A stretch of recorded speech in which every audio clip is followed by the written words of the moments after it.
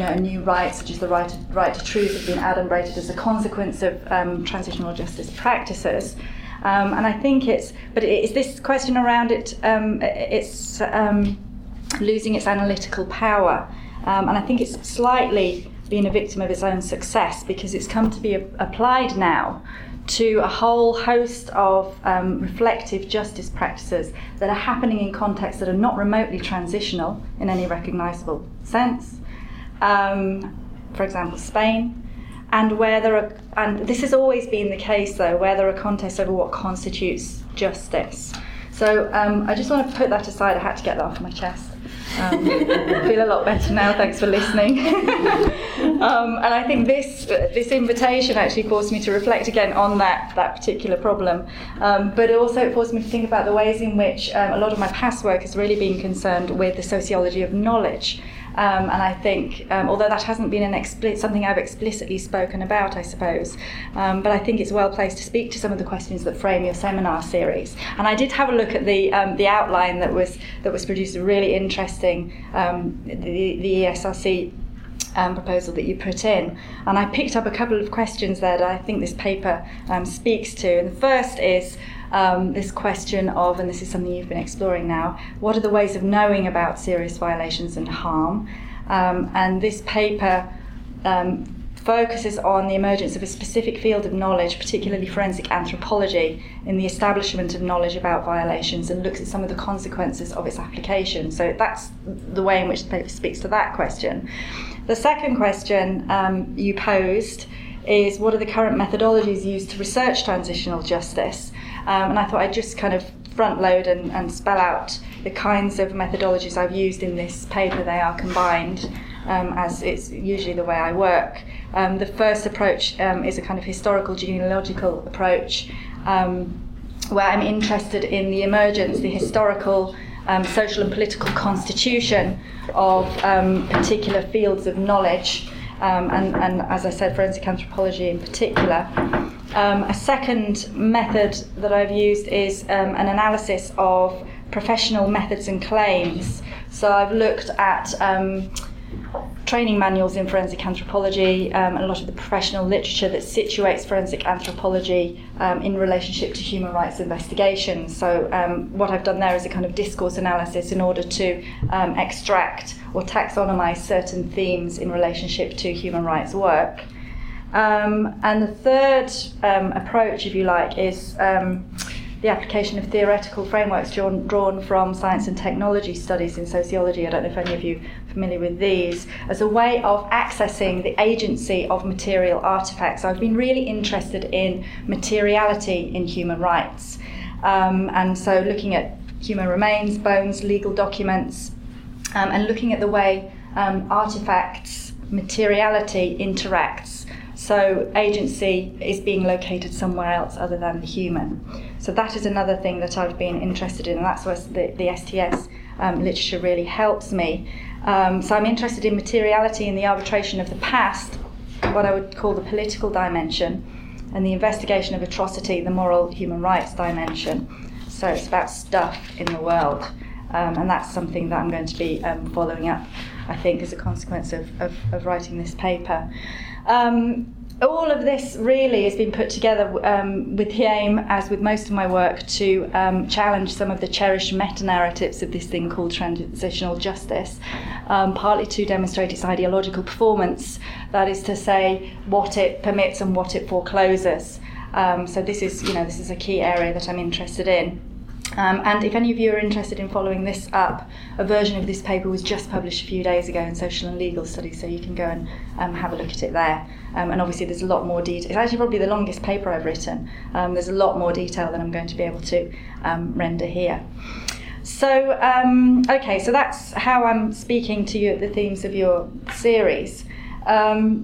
When I started writing this piece of research, I did so in quite a frustrated mood, because I'd been trying to leave transitional justice behind for some time, and I kept being drawn back in. And what drew me back in at this point in time was the fact that I think I'd been ignoring something really important for a while, and this was the central significance of the dead in the politics of the past.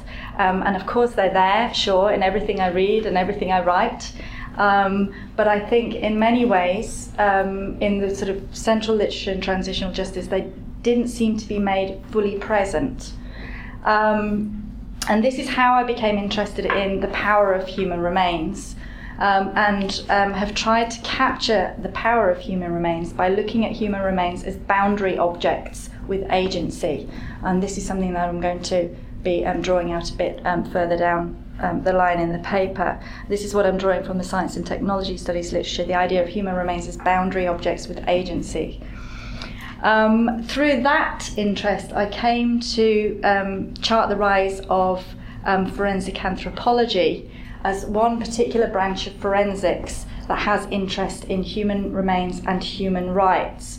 When I started doing this work, I realised that forensic anthropology was making particular claims that were really recognisable to those of us who are engaging with transitional justice, but they seem to almost echo or chime very intimately with those in the field of transitional politics.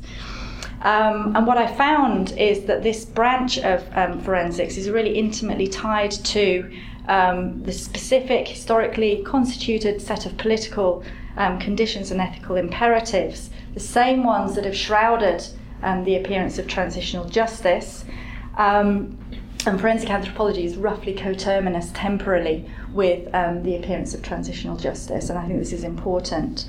And what I'm interested in is the ways in which forensic anthropology seeks to settle scientifically particular claims within the social, political and legal fields within which it's operated. So it claims a particular kind of authority that is outside of these fields. And I came at this by saying, well, how far outside of these fields is this branch of scientific knowledge? And that's where the value of historicising the emergence of that field becomes apparent. So that's a kind of rough introduction to the area that I'm going to talk about, but I probably would help if I am clearer about how I'm bringing all these aspects together and to what effect.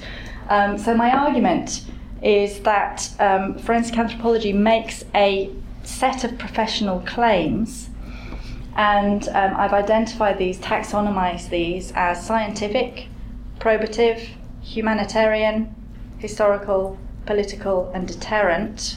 So those are the 6 claims. I'm going to go into them in more detail later. So it makes a set of professional claims scientifically and objectively in order to settle social and political contest and interpretations of past violence. I'll just give you a very simple preliminary example. One of the arguments that's been made about the power of forensic work is that, and I'm quoting here, science can serve history by protecting it from revisionists. This is really powerful. Science can serve history by protecting it from revisionists. This is from a piece of work by Mercedes Doretti, who's worked in the Argentinian forensic anthropology team, and Clyde Snow, about him later. I'll say a little more. But I think this idea, if we amplify this a little bit, scientific methods are claimed to settle questions of social and political consequence, and in turn, as we'll see, underscore the legitimacy, on the basis of their objective status, of the processes of recounting the past or accounting for the past that deploy them. Okay, so it's a kind of source of authority that is outside the political and social domain. So what I want to argue against that claim is that these kinds of assertions really do conceal a range of contests and conflicts around the significance of human remains. And what I do is show how forensic work is embedded within a network of artefacts, actors and institutions that have different stakes in interpretations of the past. Okay, so it has a lot of, there are interests that cross professional, social, political spheres, and they all have a different, the past is differently significant, they have a different sort of purchase on the past. And this is where I put conflicts over human remains. I posit them as boundary objects in which a number of overlapping communities are differently invested. And this is where the conflicts emerge because they want to interpret human remains differently. And what I show in the paper is that forensic truths don't actually settle the past, which is against the claims that they make, but take their place within a variety of interpretations by which past violence is renegotiated and reinterpreted in ways that are actually perhaps quite surprising at times, and certainly conflicted and also unpredictable. So this is the kind of richer side of the paper. So what I'm going to do, that was quite a long preamble. What I'm going to do is just the scheme of the paper. How long do I have? About another half hour. Yeah, it's okay. Do my best. The first thing I'm going to do is give you a very short snapshot of the rise of forensic knowledge in politics and humanitarianism. So that very brief historical backdrop. And then I want to look at some of the core claims that are made by forensic anthropologists in relationship to human rights and transitional political issues. And the third thing I'm going to do is raise this question, do bones have politics? To look at how human remains work as boundary objects. And I want to amplify that particular question with reference to two empirical areas. The first is the intersection of forensic knowledge with legal knowledge, and I'm going to look at the interaction of human remains with legal artefact, in particular the Genocide Convention. So this is artefacts in relationship to one another. What one artefact? This is where the agency of artefacts becomes most visible, I think, in that case. And the second area, I'm going to look at the performance of forensic knowledge and practice in relationship to social claims for justice. And the case there is exhumations and their contestation in Argentina. So two quite different areas I'm going to use for illustration. So the first part, this question of forensic knowledge in politics and humanitarianism. I think the rise of forensic knowledge within the political spheres and within the context of humanitarian work, really from the early 1980s onwards, is indebted to the way in which the dead have become centrally significant to the politics of the past in the search for justice and accountability, in transitions to democracy, and the reconfiguration of national identity. I think we mustn't forget this. Sometimes this is forgotten. That's built on, I think, the acknowledgement of past shame rather than past virtue. And I see this as a bit of a paradigm shift in the making of nations. The past, by contrast with the past, if you like, is acknowledged to be a source of shame and repentant reflection rather than a source of glory, conquest and virtue. So we're getting a different sort of model of the nation emerging here through these practices. And a key example here is that of Spain, which is currently disinterring and has been for the last decade, clandestine civil war graves in an attempt to revise the history of the Civil War and to do justice, of course, to those killed.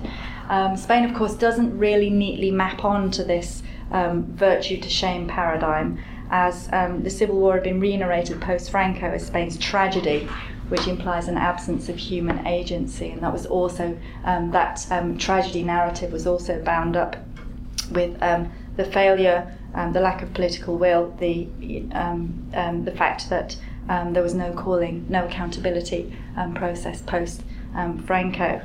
This, of course, is currently being addressed by the memory laws and the disinterrals that are going on now. Okay, so the importance of the dead to political life. This is one sort of backdrop to the rise of forensic knowledge. And I think the emergence of forensic knowledge and expertise and its wide proliferation since the 1980s, I don't have time to go into that, but there's quite a bit of detail on that in the paper, represents a particularly powerful and relatively recent human rights regime, which is predicated on its ability to finalise disputes about past atrocity through its appeal to scientism. So this is something that's distinctive. This is something that's quite different from other models of revealing the truth about the past that have been really common and central to transitional justice, yet have not received the same kind of attention that other models have. I'll speak about the other models later. Catherine Verdery puts it like this. She says, if one wants to revise the past, it's comforting to have actual bones to hand. Right, so this is also kind of testimony to the ways in which human remains actually speak a kind of truth of their own that's indisputable in some way. And of course we have, the title of the article that I wrote is Interpreters of the Dead, forensic experts seeing themselves as interpreters of the dead. And this was a quote actually I got from, I think he was a Peruvian forensic anthropologist who was working in the DRC.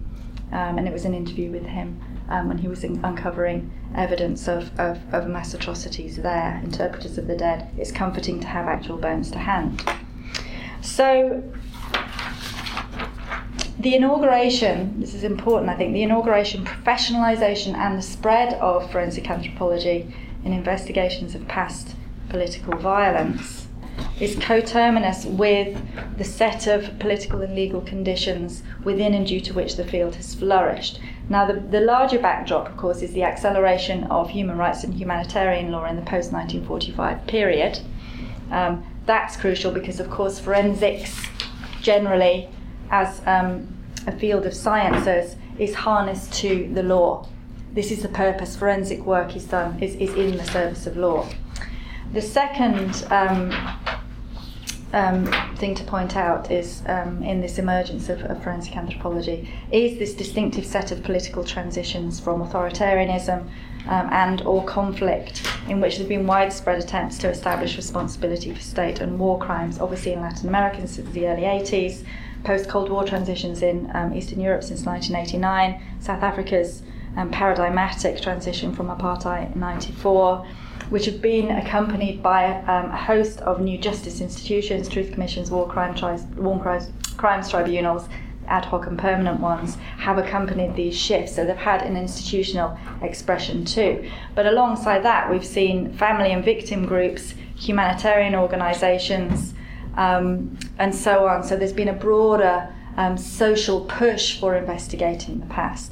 And these also regularly call upon forensic anthropologists to assist with the recovery and identification of human remains. Those of you who are familiar with the Spanish case, and actually it was in the early days of the Argentinian case as well, will be aware that it was families of the disappeared, families of the war dead, who originally appealed to help from forensic anthropologists. In Spain was interesting because it was the Guatemalans who went to Spain in a kind of inversion of the colonial relationship and started digging up the graves in the Basque region.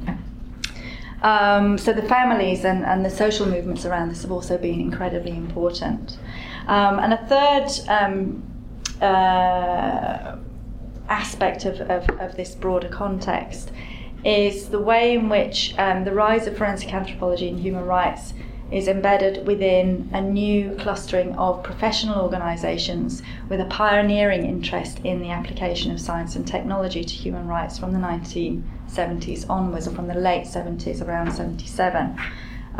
We've got the American Association for the Advancement of Science, which created a special programme, Science and Human Rights Programme, which was mandated to engage scientists and scientific tools to enhance and advance human rights work. So that was one strand. And then the Minnesota Protocol, later adopted by the UN, which outlines scientific methods, specifically forensic ones, for investigating crimes against humanity.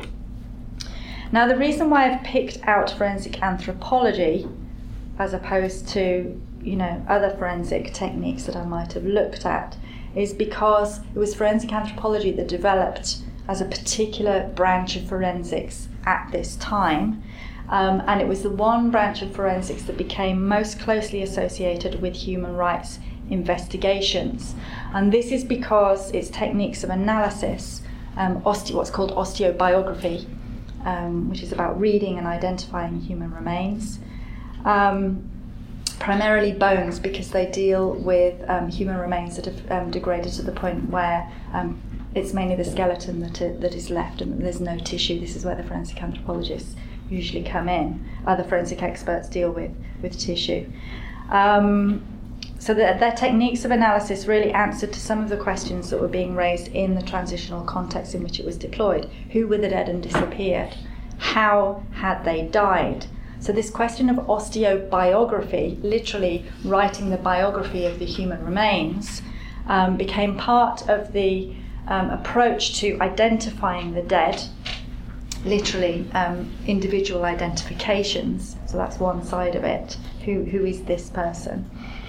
But also it was about identifying broader patterns of violence, partly by an analysis of those identities as social identities. So we'll come on to this in a bit when I look at the Genocide Convention. And also establishing the causes of death by analysing trauma to the human remains. So that's another area that forensic anthropologists specialise in, so trauma to human remains. And these techniques became central to investigations of mass atrocities in this period. So what's really interesting to me is the way in which this particular forensic knowledge technique emerged at the intersection of these various and actually relatively distinct pathways of development. So forensic anthropology comes about where these things cross, right? And in the case of this particular field, the critical context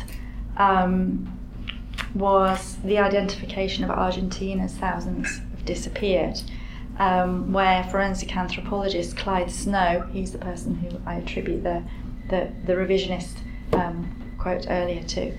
Clyde Snow was famous for his identification of Mengele's skull, for those of you who don't know. He was invited both by the mothers of the disappeared in Argentina and also by the New Truth Commission, which had been set up in 1983, to assist with the recovery and identification of the disappeared in Argentina.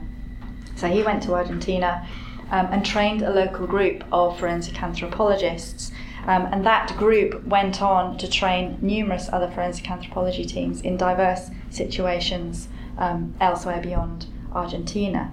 So really the knowledge and the expertise developed in that context travelled and fueled a wider epistemic community. So that case is really critical, it's a really important one.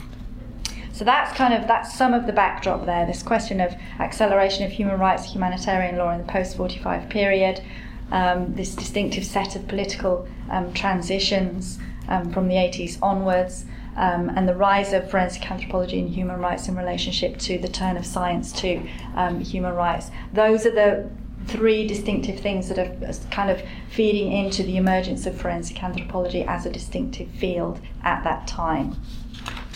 So this is important because when we come to looking at the faiths of the field, which I'm going to do now, you can see how closely they mirror these particular historical influences. So what I did, as I mentioned earlier, I'm going to look at this question of the faiths of the field now, was to look, I conducted an extensive reading of the professional training manuals and the professional publications that are really dedicated to applying these techniques to human rights investigations in order to identify or taxonomize these faiths that I think are intrinsically interesting to understand the way in which forensics plays into the politics of the past. And what I found, as I mentioned, is the echo in these professional texts, in these scientific texts, of the political conditions within which the professionalization of forensic anthropology has emerged. And those conditions have shaped the science itself. So this is where I get at this question of science not having an authority that's external to the field. Okay, I'm trying to show that this particular science has an authority that's thoroughly predicated on its field location. So what I've done is taxonomize them into 6 key claims. So the first is scientific, and I'm going to be using some quotes from the training manuals here and the professional literature. The idea here is that science has the power to provide an objective perspective on the crimes of the past, to furnish courts with objective and scientific evidence crucial for conviction of those responsible for the crimes. This is all fairly straightforward, I think. But the idea here is that science takes the issues out of public debate and contestation and places it in the indisputable scientific realm, which is, at least this is how this language performs, claims to be prior to questions of the political and the social. So this is where the claim of it being an external authority comes in. A second faith of the field is probative. So the idea here is that the work that forensic anthropologists do by uncovering legally admissible evidence that could result in convictions, of course, but also more broadly contribute to strengthening judicial institutions by providing new tools to uphold the rule of law, and further, this is really hubristic actually, I think, to make significant contributions to the international justice system.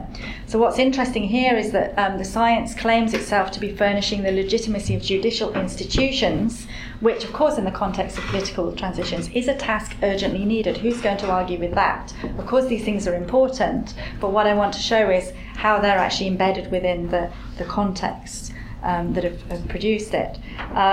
So this is a task that's urgently needed, but it's a task that's claimed to be amplified and transmitted to courts with universal jurisdiction. So this is where the science plays into these other legal and political realms. Now, a third claim of the field, this was something I was particularly interested in as well, because I don't know, some of you might have read a piece I wrote a few years ago on therapeutic ideas in war and reconciliation. And the sort of therapeutic ethos within transitional justice is something that's long interested me. So this third faith, the humanitarian faith, there's this idea that forensics provides, and I'm quoting here again, a unique humanitarian service to provide solace to families by finding the remains of dead relatives. This question of solace is something I'm going to unpick in a bit with reference to the question of Argentina. And, quote, to help families end their painful quests and heal the wounds caused by cruel uncertainty by locating the remains of the disappeared whose fates had not hitherto been properly established. And here I think we see the ramifications of what became a very powerful claim of a therapeutic claim of transitional justice, especially after the case of South Africa. So we get science in the service of humanitarianism via its therapeutic power, the whole idea that it can heal wounds. I think one thing that's interesting here, it's just occurred to me, I think I've been thinking about this for a few days, is the way in which this implies some kind of emotional teleology. And this is something actually, I did some work on reparations in Argentina, and I was interested in, I suppose, the immediate and then the longer term emotional reactions to reparative efforts. And I suppose the assumption here is that this kind of therapeutic activity will stop the pain and will stop people's search for the truth about the past. I think this is not actually evident, and that over time we get different kinds of emotional, we want to call them emotional reactions. So and this is connected to this question of, it's by no means evident to me that truth will settle calls for justice, because once we know about what happened, calls for justice may follow. So if we're thinking about the kind of emotional life that these processes set in train, I think we might be kind of taking partial snapshots if we assume that this will be settled at this point. If we return the remains to the family, then that's the end of the story, nothing more will happen, they will want no more. So I think it's quite interesting to think about the emotional ecology around these kinds of processes. Okay, so the fourth claim, the fourth faith of the field is historical. So going back to this quote that I used at the beginning, the power of forensic anthropology to, quote, set the historical record straight, to, quote, reconstruct distorted or hidden histories, to make sure the historical record is correct, and so on. And of course this is connected to the first claim about the power of science to take disputes out of the arena of contestation, to settle historical debates once and for all, to militate against historical revisionism, all of course important because it kind of invokes underneath it the kind of dangerous revisionism that might well inspire, provoke or underpin further conflict. So of course this is also connected to, this question of revisionism is connected to the ways in which the past is unpicked by parties, by political elites at particular points in time and used to fuel further conflict. We only have to look at the case of the former Yugoslavia to see some illustration of that particular claim. And the fifth claim is a political claim. This is really interesting, I think. Forensic anthropologists claim to facilitate political change and judicial reform, which is connected to it. And I'm quoting, to strengthen democratic institutions by providing new tools to uphold the rule of law, and to, I think this is also interesting, impact on a range of political constituencies, including national leaders, the international community, or citizens of the world who might have looked the other way.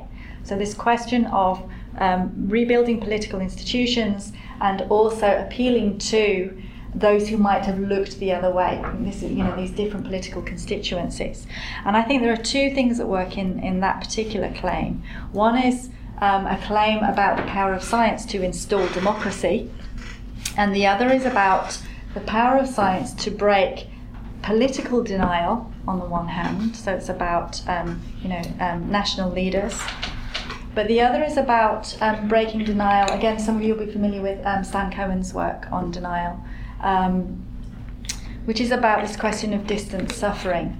It is no longer possible to ignore because we now know that this, and this happened. So going back to the kinds of questions that are also raised by Boltanski in his work on distant suffering and Stan Cohen in his work on denial. So I think that's quite a juicy one. That's a really interesting claim that's being made there. And the sixth claim is a claim about deterrence.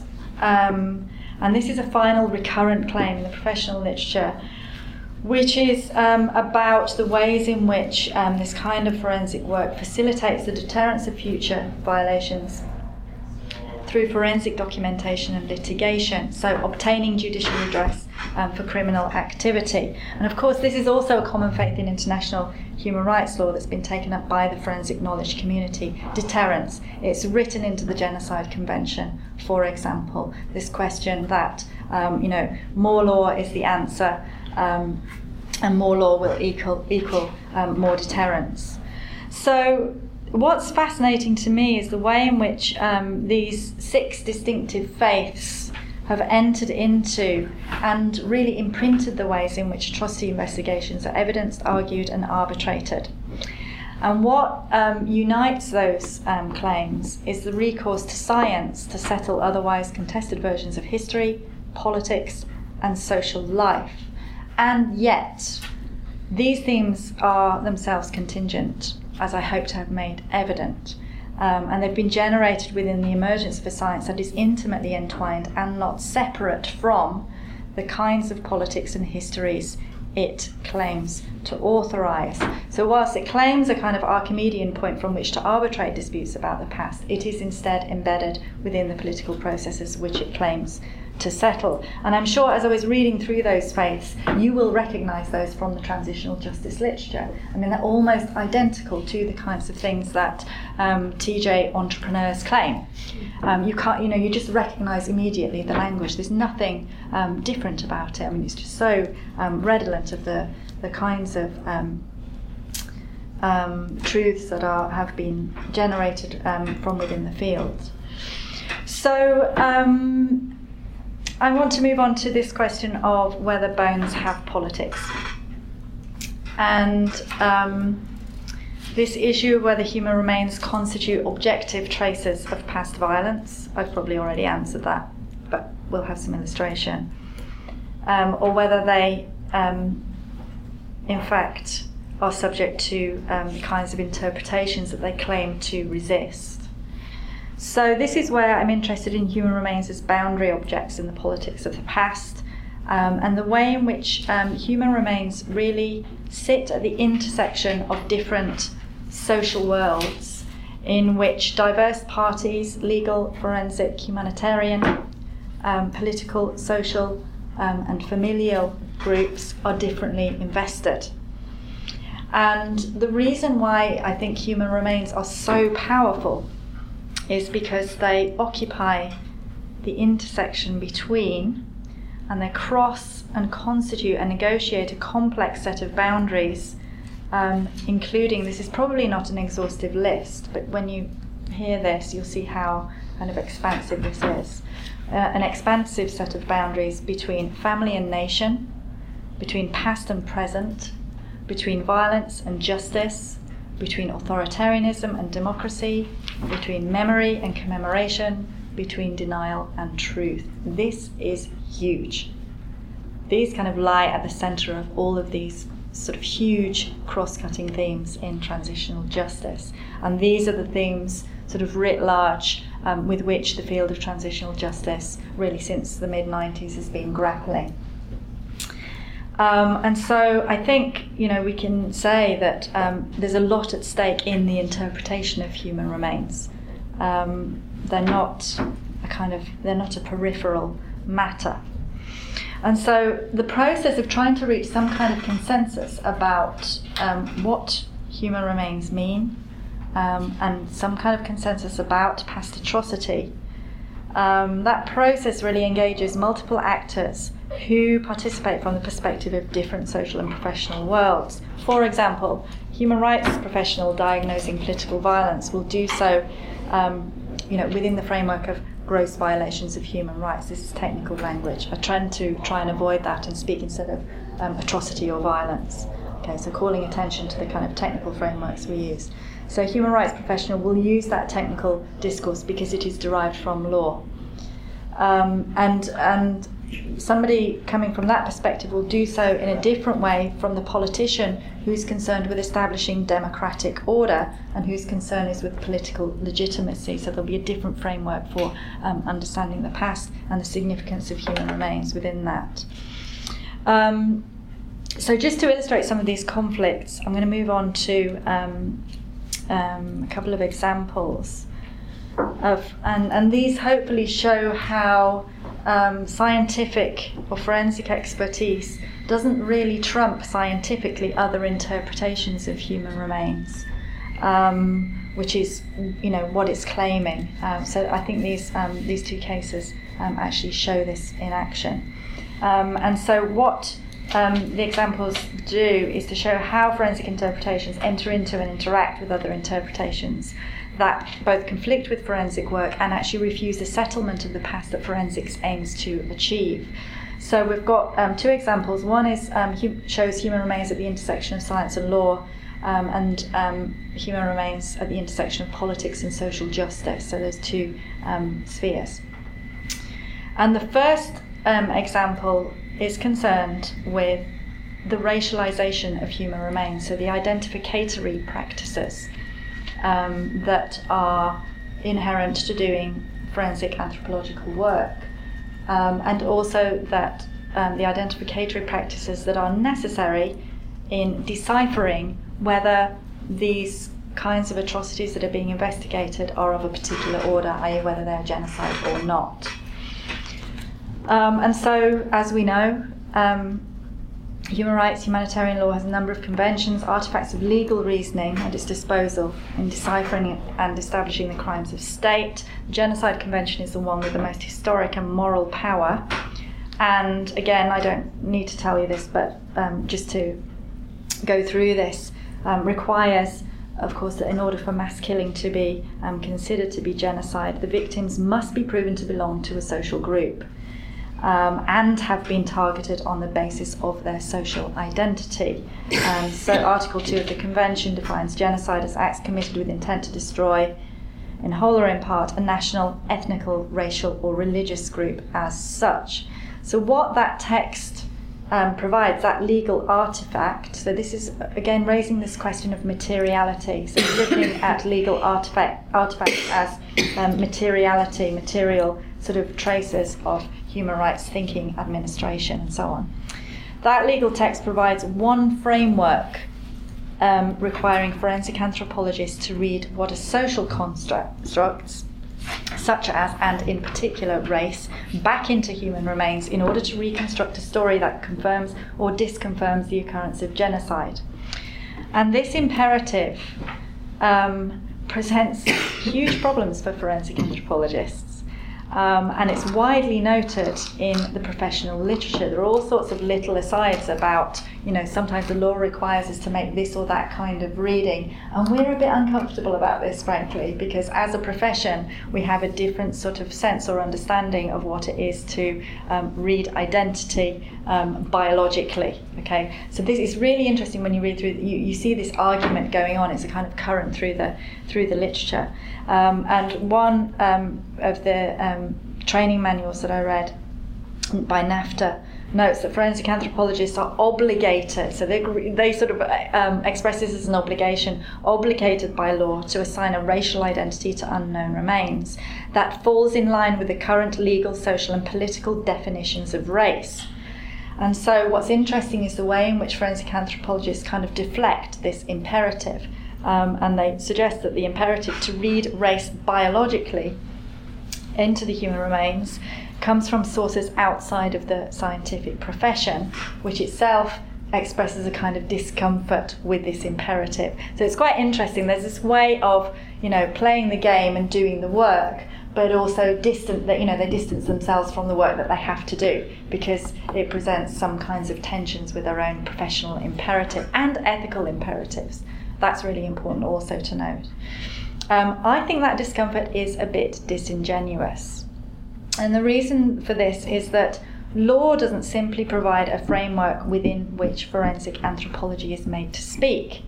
Forensic anthropology, of course, is closely related to physical and biological anthropology and shares techniques of analysis with those fields, which include techniques of reading race into human remains. And the contemporary professional manuals are replete with a set of techniques for this purpose, identifying craniofacial traits, for example. And these techniques are much more familiar to the raciological sciences of the 19th century, and what their kind of reproduction represents a kind of deposited residue of those sciences which interacts in the present with legal frameworks of knowledge. So I think this residue, which is lodged in contemporary professional practices, puts the field at odds with that of the broader contemporary anthropological endeavour to put race under critical scrutiny. And again, there are all sorts of asides within the literature, okay, the regular anthropologists wouldn't like us doing this, right? There's that kind of debate going on there for obvious reasons.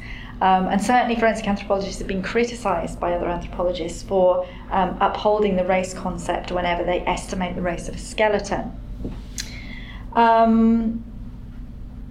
But again, it comes back to this really interesting self-positioning here, where forensic anthropology is simultaneously kind of defensive and critically distanced from these aspects of its practice, and maintains that the practical assignment of race to a skeleton is not a vindication of their intellectual subscription to the biological basis of race. And they just, express this as an obligation through law to make this kind of assertion. So I think what I'm trying to get at here is the agency of things in relationship to one another. So I'm looking at the legal convention interacting with the human remains and then interpretations of human remains. So we're looking at stuff in relationship, materiality in relationship, and the kinds of readings that materials bring into view. And what that example illustrates is the interaction of law and science in the legal attempt to racialise human remains. And it demonstrates the kinds of tensions that the legal, deposits in the other, the scientific. Okay, so that's that bit. And I think what's interesting is the way in which the two artefacts, human remains and legal texts, are made to speak and interact and produce problematic consequences for the scientificity of forensic knowledge itself. So far from forensics sort of speaking from outside of these frameworks, it has to speak from within. And not only does it speak from within, but it has to accept that there are certain compromises entailed in speaking from within that framework. And I think what it shows is the ways in which forensic professionals find ways of negotiating those consequences in order to make their work service the law, but also to simultaneously maintain a kind of distance from these legal frameworks of knowledge, because it creates all sorts of ethical problems for the kind of work that they do. And that negotiation enables, though, to some degree, those two communities of practice to cooperate and to speak to one another without the one being fully subsumed within the schema of the other. And this is speaking to the work on boundary objects and the ways in which these different communities of practice find ways of coming together and trying to negotiate the kinds of tensions that the different interpretations that they bring might reveal. Okay, the second case. I haven't got much longer to go. So, Argentina. Refusing exhumation in Argentina. So this second example is about the conflict that emerged in Argentina over human remains between the Argentinian government and the government began exhuming the victims of the junta in the mid-1980s. And activists, which is one branch of the Mothers of the Disappeared, who were campaigning for justice on behalf of their missing family members. Now, it's important that I mention this because some of you might be familiar with the story of the Mothers of the Disappeared, but the group split. And one half of the group was happy to go with the proposals that the government was making through the Truth Commission, that there would be reparations to victims and that there would be exhumations and so on. And then there was a branch of the mothers who said no, and they were absolutely refusing that this would constitute the right kind of justice. I'm really interested in these counter cases, and in the work I did on the Madres. I was actually initially intending to look at different cases of refusal. I was going to look at South Africa, Northern Ireland and Argentina and put them together. This case actually became way too interesting, and so I just concentrated on this. But I was interested in the ways in which refusals can tell you perhaps more about the political performance and power of these kinds of practices like truth recovery, reparations and so on, than those who accept these gestures. Right, so it's about looking at the points of resistance and what that can tell, what kind of stories that tells. So I've taken this up again in this paper to look at the question of the refusals of exhumation in Argentina. And what this example shows, I think, is the ways in which, and I can't go fully into detail, so I'll have to skip over quite a bit, but the ways in which the state sought to re-signify human remains within a particular political narrative about the past. So human remains were being used to tell a political story. And it illustrates the ways in which the refusal of exhumations was actually a refusal of this story. Okay, they didn't agree with the political story about the past that was being told. And secondly, I think what this example shows is how the mothers contested the purported humanitarian power with which human remains are invested by forensic expertise, so of also challenging an important field faith, if you like. And the case is important really because, as I've mentioned, Argentina is the constitutive case in the introduction of forensic anthropology to the practice of documenting and investigating the crimes of state, and out of which this powerful community set of knowledges, assumptions and practices has flowed. Mentioned earlier Clyde Snow setting up and training of the Argentinian forensic anthropology team, and the ways in which they've been pivotal to setting up training and spreading these techniques to other post-atrocity scenarios across the Americas and beyond, the DRC, for example, the former Yugoslavia, and so on. What the example illustrates, I think, is that knowledge about and investment in human remains is structured differently across different interest groups, with the consequence that problems and contestations arise in relationship to their significance and their use. What do we do with human remains? Okay. So the background to this is that the new democratic government in Argentina in 1983 launched a program of exhumations that would evidence the crimes of the previous regime and by implication underscore the right of the new political regime to rule, i.e., these guys are really bad, we're going to do this differently, we're going to show you how bad they are, and we're going to demonstrate our commitment to certain principles and so on. Alongside that, exhumations were also meant to be a reparative and therapeutic gesture, returning human remains to families for proper burial. Again, nothing wrong with that. That's an important thing to do.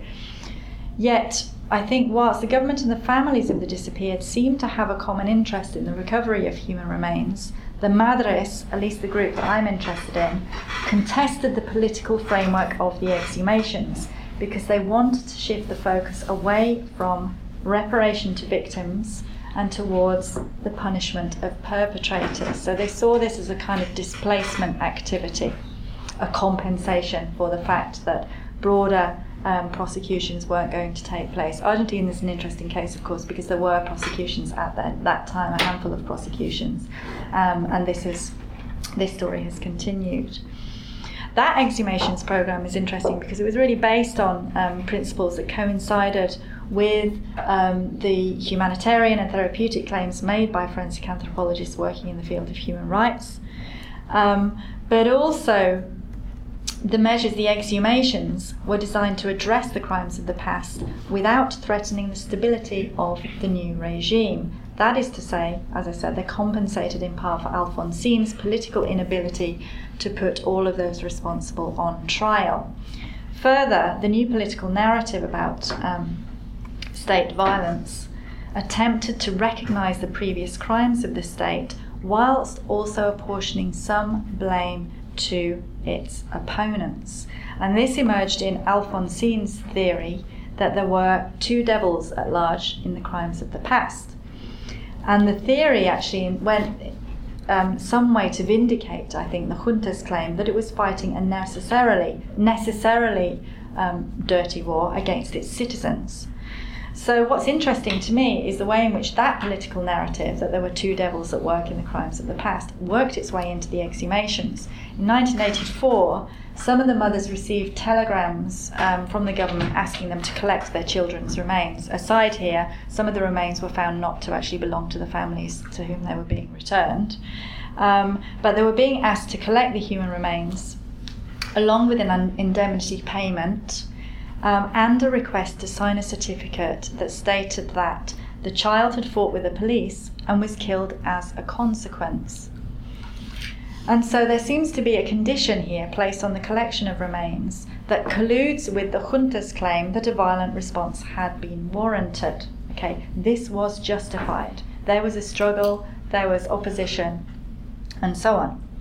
And so in response, the mothers, they actually campaigned at many of the exhumation sites to the point that the government had to stop doing them because they were creating such a stink around and so much publicity around the exhumation sites. And they launched, in response to this, what they called the No Exhumations, No Posthumous Homage, and No Economic Reparations campaign. So they were literally saying no to all the measures that the government was trying to roll out. What's interesting to me, I think, is that that refusal of exhumation was a refusal of the government's two devils narrative. This is not the story we want to tell about the past, they were saying. And if we, agree to the exhumations, if we collect the remains, if we sign this statement, we are signing up to this story that is being told about the past, this political story. That's not the story we want to tell. So I think here what we get is this struggle of human remains, what they represented, to whom, how they should be dealt with. We see it as a struggle over interpretations of the past and of what constitutes proper justice, exhumation and reparation, or punishment of perpetrators. I'm not saying the two have to be separate, but here they were being conceived as being, one or the other in some way. And what's interesting is that this protest over the exhumations really became a public crisis in which the state and the madres really struggled to promote hegemony of their own interpretations of the past. And this is a contest that was not simply resolvable by recourse to forensic science, since the forensic work was implicated in this struggle itself. Okay, so they couldn't go, well, let's seek a scientific resolution of this problem. And forensics is really kind of implicated in this because it's attending to this humanitarian principle that the remains must be returned to the families.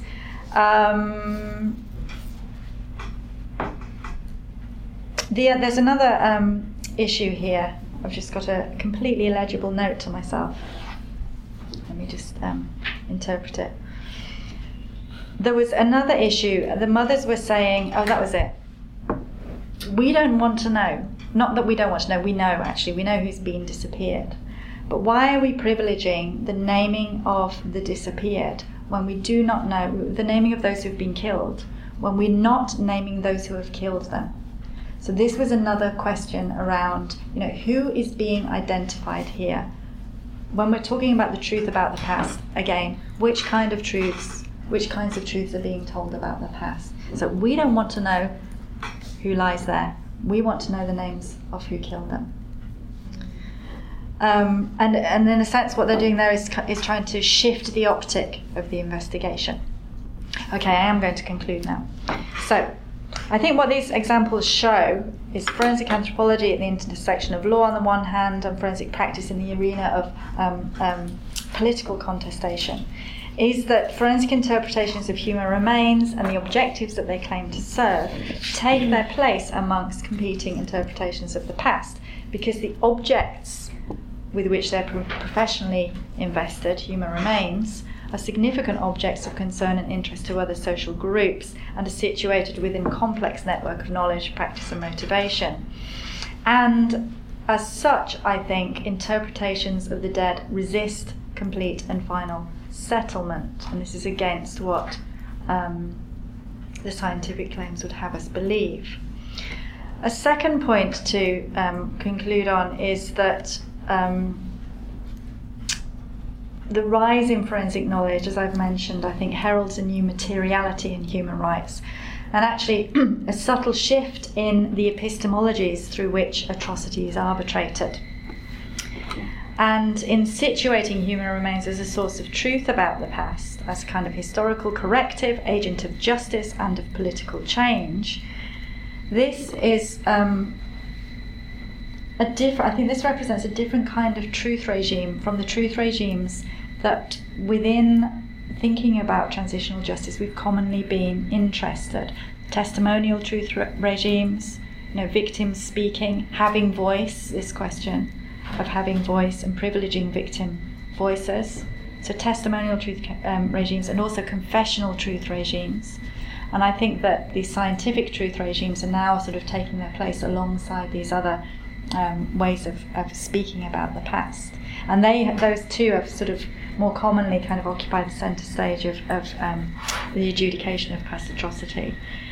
But I think, adding this scientific dimension has the consequence of further securing the legal domination of the field, because even if forensics is in tension with law, it's harnessed to and subservient to it. And I think if law claims to provide the means of establishing a rational, predictable and secure social and political order in the wake of atrocity, then forensics actually promises a scientific basis to that project. And this is something that I think we have to be alert to. Okay, so I'm going to stop there. I hope that's provided some food for thought. Thank you very much.